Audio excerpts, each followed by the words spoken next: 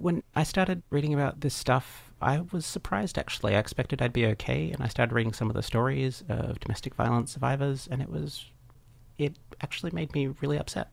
Yeah, that's right. It's hard to hear some of this stuff.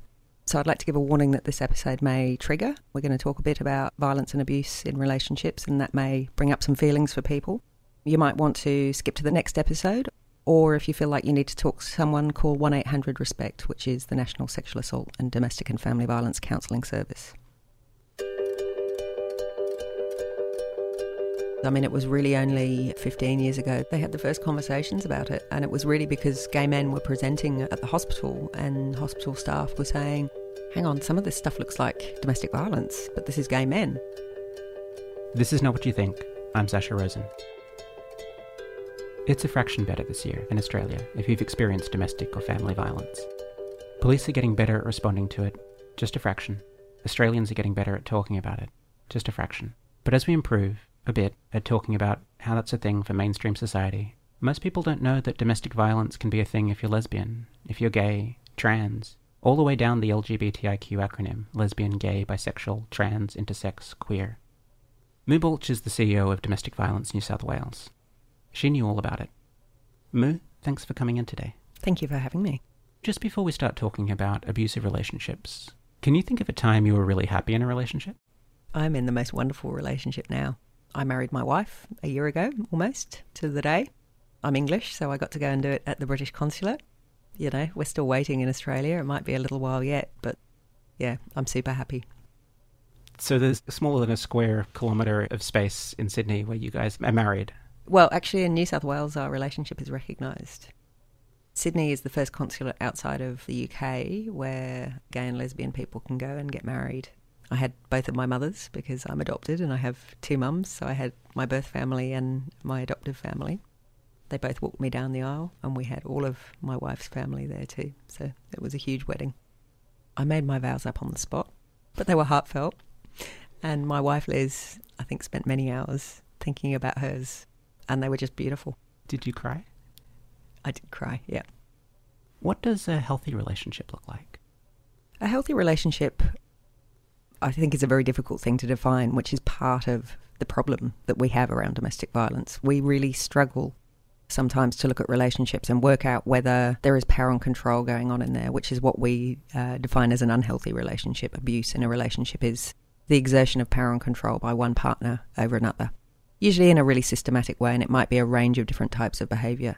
So it's not people hitting people, or that's just part of it? I think the physical stuff is what people most immediately leap to when they think about domestic violence. They think about broken bones and bruises. But we now know that domestic violence is really a range of behaviours. Often people tell me that there was never any physical violence in their relationship, and yet they go on to explain a whole range of incredibly abusive behaviours.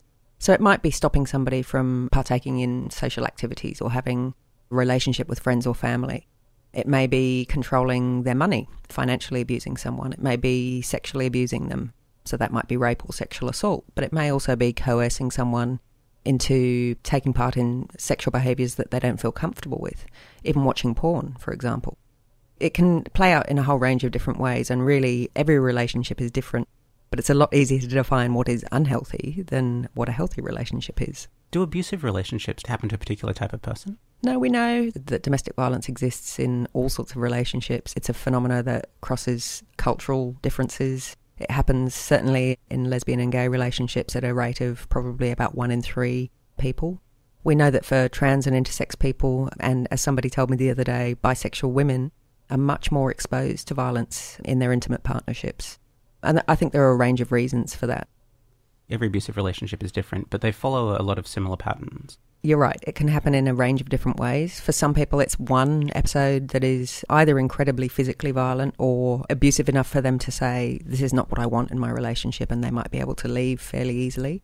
For other people, they can stay in relationships for decades. living with the violence and abuse and just accepting that that is normal within the context of their relationship. It's pretty hard when we don't have lots of models of what healthy relationships are, and we're not great at talking about that stuff either in schools or later on as adults. It's not the best coffee table book conversation. It's not the thing that we talk about when we're sitting around with our mates. What is a healthy relationship? And so I think we can find it really hard to make calls on something that is abusive. So this sort of stuff can be hard to talk about if you're in the mainstream community. It's harder still if you're LGBTI, and I imagine it's harder still if you're a child. Yeah, look, I think being an adolescent can be a tough time, whether you are questioning your gender or your sexuality or not.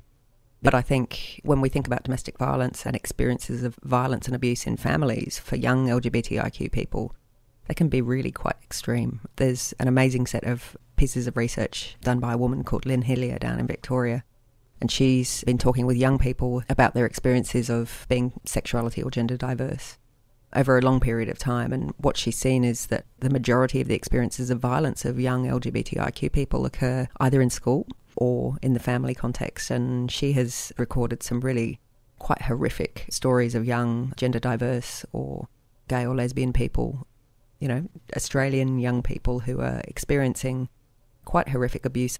Are we just talking about kids in school just calling each other names, or is it worse than that? No, it's a lot worse than that. It's kids being physically bullied. It's kids having things carved into their backs by other... Carved into their backs? Yeah. It's amazing research. It's really quite confronting. The series of research pieces are called Writing Themselves In, and they've done 3 of those pieces of research. One of the things that I think Hillier found in the most recent study is that the violence is actually increasing. I think as young people become more confident being out at school and are more able and feel more free to express their sexuality or gender diversity, those experiences of violence become more extreme. The other thing is we've had Mardi Gras fairly recently. We now see parents marching who are proud of their trans kids. We've had some really big conversations about things like safe schools and how we can talk about sex and gender diversity in the school context. And those sorts of conversations are really important because we're actually questioning now the norms around the acceptability of violence against young gay and lesbian people and trans and gender diverse. And this can become a problem when you grow up. It can come from a partner as well. Yeah, and it can be really hard to form healthy relationships later on in life if what you've experienced in the family or the school context is pretty violent and abusive. It can really skew your vision of what a healthy relationship looks like. We know, certainly anecdotally, for a lot of LGBTIQ people, that if they are in an abusive relationship, it's often in one of their first adult relationships because they're really vulnerable. Often an abuser will say, well, this is normal, this is what it's like in a gay relationship, this is the way that things are, it's different from a heterosexual relationship. You're trans, so this is the way that it is. This is normal, this is our LGBTIQ normal. Why would someone not call it out? Why would they not leave? Yeah, I mean, it's that perpetual question that we ask ourselves when we talk about domestic violence. Why doesn't she leave? Why does he stay? Why does he keep going back when he's getting beaten like that? I mean, I think the question really is, why is this behaviour happening in the first place? We're living in a society that actually accepts some kind of violence in particular contexts. It's almost excused. There are certain times and places where violence or abuse is more acceptable and is socially condoned almost. Coming out about partner violence, there can be a lot of shame just in the mainstream community, but there can be additional levels of shame if you're gay, lesbian, trans. All these different relationships, there's an additional layer of shame. Yeah, look, I think there are a number of levels of shame. I mean, being in an abusive relationship, often the perpetrator, your partner, will wear you down, will wear your self-confidence down, and you'll feel pretty ashamed anyway. It's a difficult thing to reach out for help, whatever your relationship is, no matter how supportive your family or friends might be, and whether that's a same-sex relationship or whether it's heterosexual. However, I think the extra levels of shame, and these are things that we see really often in LGBTIQ relationships, are that fear that nobody will believe you, that actually 2 men can't be in an abusive relationship with one another, 2 women can't abuse one another because of some innate nature of gender. I think also that fear of, even if you ask for help, the services are not going to believe you. So you can go to the police, but what are they going to do? They're not going to listen to you. You're just a trans woman. Police and mainstream services don't always get it right. They're getting much, much better. Things are improving. We've really done a lot of work over the last 10 years or so to try and improve responses, particularly to LGBTIQ people here in New South Wales through working with the police and working with mainstream agencies. But As with any other large employer where you've got thousands of employees, they might not always get it right. And it's really important to, I think, be able to get support from the right place, whether that's friends or family member, whether it's a mainstream agency or police. But just having that conversation with someone and reaching out for help is really important. We have a range of places now in New South Wales, I think, where if you need someone to talk to, you can go and you will get someone who understands. So at ACON, we have the LGBTI Domestic Violence Project, and they have really amazing counsellors at ACON who can do either face-to-face counselling through ACON or one of the regional offices, but they also do online counselling as well and can do telephone counselling for people who are not able to access those centres. We have QLife, the National LGBTIQ Counselling Service, and they have counsellors there that can talk through your options, and again, that's available across the country. And I think for young people, knowing about 2010, which is the Young LGBTIQ Support Organisation, they too can offer support and point you in the right direction in terms of having a conversation with somebody about violence that you might be experiencing either in the family context or in your relationship. What was it like before in public if you were, say, a gay man and you said your partner had abused you or hit you? I'm not sure that it was something that many people understood. Certainly responses from places like the police or a mainstream domestic violence service would have been pretty rotten, I think. I don't know that people were having those sorts of conversations. I mean, it was really only 15 years ago that the LGBTIQ Domestic Violence Interagency was first formed, and it was a group of people who came together, some staff from St Vincent's Hospital and from the police and from ACON and some other places, and they were the ones that started Another Closet. They had the first conversations about it, and it was really because gay men were presenting at the hospital, and hospital staff, I think social workers, were saying, hang on, some of this stuff looks like domestic violence in the mainstream context, but this is gay men.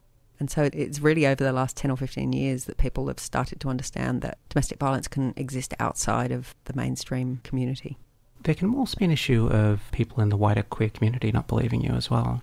Absolutely. We're not great at talking about it in queer communities. It's not a thing that we feel comfortable talking about. We don't want to draw attention to the fact that sometimes our relationships can be abusive too. You know, if you've struggled to have your family accept the fact that you're a lesbian, then telling them that you're in an abusive relationship is a pretty tough call. It can be hard to reach out to those people close to you, but it's also really hard sometimes, I think, just to talk to people within your community about some of these behaviours. And we know often that some of the most abusive people are actually in positions of power, both in mainstream and in LGBTIQ communities, and they groom people pretty well. Presumably they groom communities not to notice. Absolutely, yeah. I reckon I'm a pretty informed guy. I'm pretty nice. I care about these sorts of issues. You know, I feel like I would never do anything abusive to my partner. What's wrong with what I'm thinking there? I wouldn't say there's anything wrong with what you're thinking. I mean, I imagine, and I've had a few conversations with people who have identified after the fact that they have perpetrated some level of abuse in relationships, and it's a really interesting conversation to have. I think most of us think that we're pretty okay people in our relationships. And I think one of the difficulties can be identifying what is the difference between normal conflict in a relationship, whereby two people are trying to nut out how a thing should be and how they can come to hopefully a common position or agree to disagree, as opposed to one person using power and control over another. And as I said, some of those behaviours can be quite subtle. And perhaps if you've grown up in a family where you're not good at dealing with conflict and maybe one parent is abusing the other pretty regularly, then that could be your modus operandi in terms of a relationship. So this stuff can be pretty tough. It can be tough to think about how you yourself deal with conflict in a relationship and how you treat your partner. We're predisposed, especially in the media, to look in terms of victim, these powerless people that we protect, and villain, these irredeemable people who do, you know, definitely irredeemable things. But is that a very useful division? I think it's true for some relationships. I mean, probably also it's good to take a step back at this point and say the majority of LGBTIQ relationships are healthy and safe and respectful. But as with mainstream relationships, there are some, particularly an extreme, which are very violently abusive. I think we know that there are those extreme examples, and certainly there are some psychopathic people out there who will exert that power and control in a really violent, really systematic way. But I think there are also a whole lot of relationships on that sort of spectrum, on the unhealthy spectrum, that may dip in and out of really unhealthy behaviours. And For me, I think they're probably some of the ones that we can actually think about being able to shift in terms of behaviour. I was sitting up in a men's behaviour change program probably 6 months ago. And the way that a men's behaviour change program works is really interesting. You get usually somewhere between 10 and 15 men, and they come weekly to a group and they work through a group process, and they look at the sorts of behaviours that they use in their relationship, and then how that impacts maybe on their kids, because that's often a really good way of getting people to understand what the impacts of their behaviour might be, and then on their partner. And I think that we don't have many models and many places in our society right now where men or women, LGBTIQ, mainstream, whatever, sexuality, gender, regardless, are able to sit and reflect on the ways that our behaviour impacts on others around us. Certainly, I think the way that male privilege is constructed in our society, it definitely encourages that unhealthiness of relationships and that power and control. And that's why we know that the majority of abusers, perpetrators in relationships are men, certainly in the mainstream context. But I think we also have some of those sorts of behaviours that we mirror within LGBTIQ relationships as well. And it can be really tough when you don't have models of what is healthy around you. You don't quite know what it looks like to be in a healthy relationship. How successful have those programs been so far? It's an area that we're learning about. Certainly down in Victoria, they've been running a gay men's behaviour change program for a long time now. VicAIDS, the AIDS Council down there, have been running a program. We have standards around the way that those programs are run, and the program down there has been running for, I think, more than a decade now. They've just got funding to run an LGBTIQ program, so that will be men and women, trans, intersex, queer, same-sex, all in together. And that will be for LGBTIQ people who use violence in their relationships or have used violence in their relationships or are worried that they're abusive in relationships in the intimate partner context, and are able to come and sit and discuss in a safe space some of those sorts of dynamics and what the results of their behaviour are.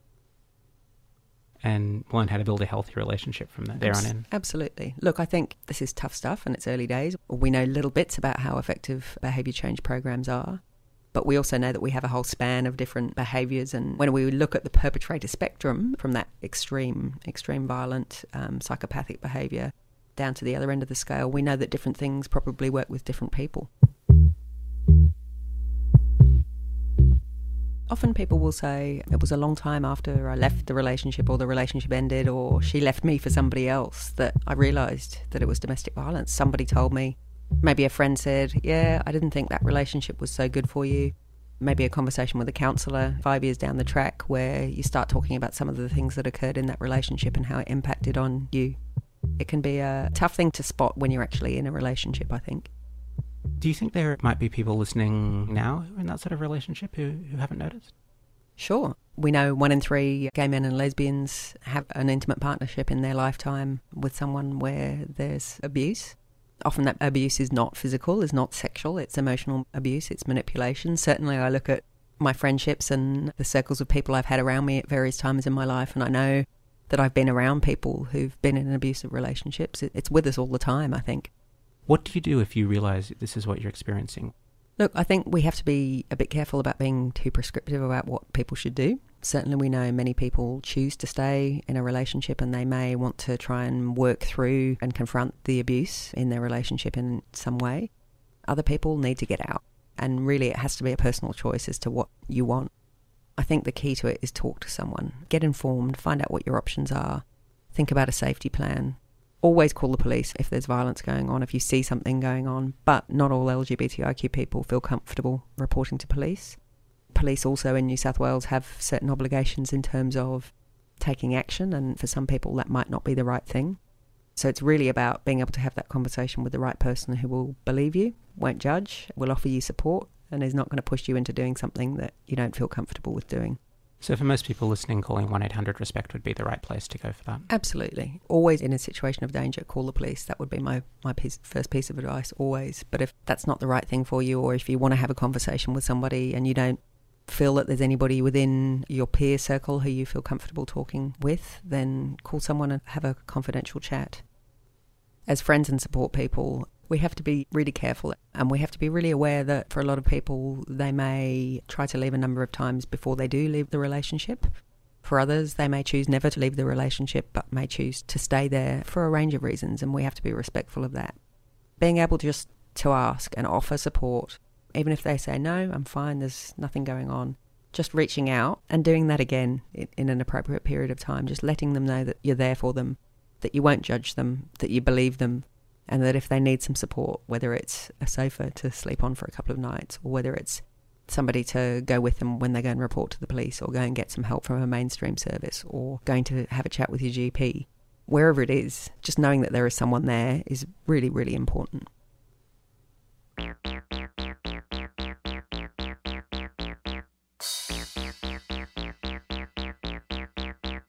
Brad's story. He replied, "I can't.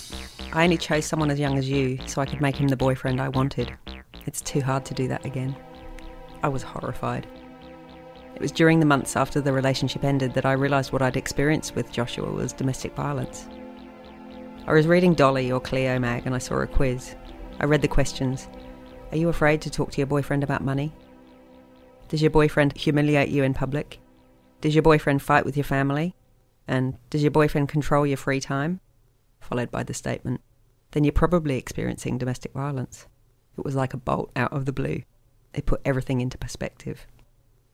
Brad's story is a really good one because he has a beautiful story of survival. He certainly used his experience to change lots of other people's lives. He ended up in a very happy, loving relationship and is able to talk really publicly about his experiences. Before Brad's story, I don't think there were too many that were really out there in the public realm in terms of gay men talking about experiences of abuse in their relationships. And Brad's is one of the stories about domestic violence that you can read on the website Another Closet. There's a link on our show page and in our podcast notes. Moo, thanks for coming in. Thank you for having me. If you're affected or you've been affected by any of the things we were talking about today, call the police in an emergency. Otherwise, you might want to call 1-800-RESPECT. That's 1-800-737-732. You can also look up Another Closet. That's anothercloset.com.au. We have all sorts of other services listed and linked to in today's program page and in our podcast notes, including links to ACON and to Domestic Violence New South Wales. Thanks to Georgia Hitch for suggesting today's topic and guest. If you like this episode and you want to hear more, we've got lots more. Go to fbiradio.com/notwhatyoutthink to hear all of this season's episodes and 2 seasons worth of archived episodes. You can also subscribe to our podcast there and get each episode 1 day early. Is there something you think we should make a show about? There's a link on that page for you to tell us all about it.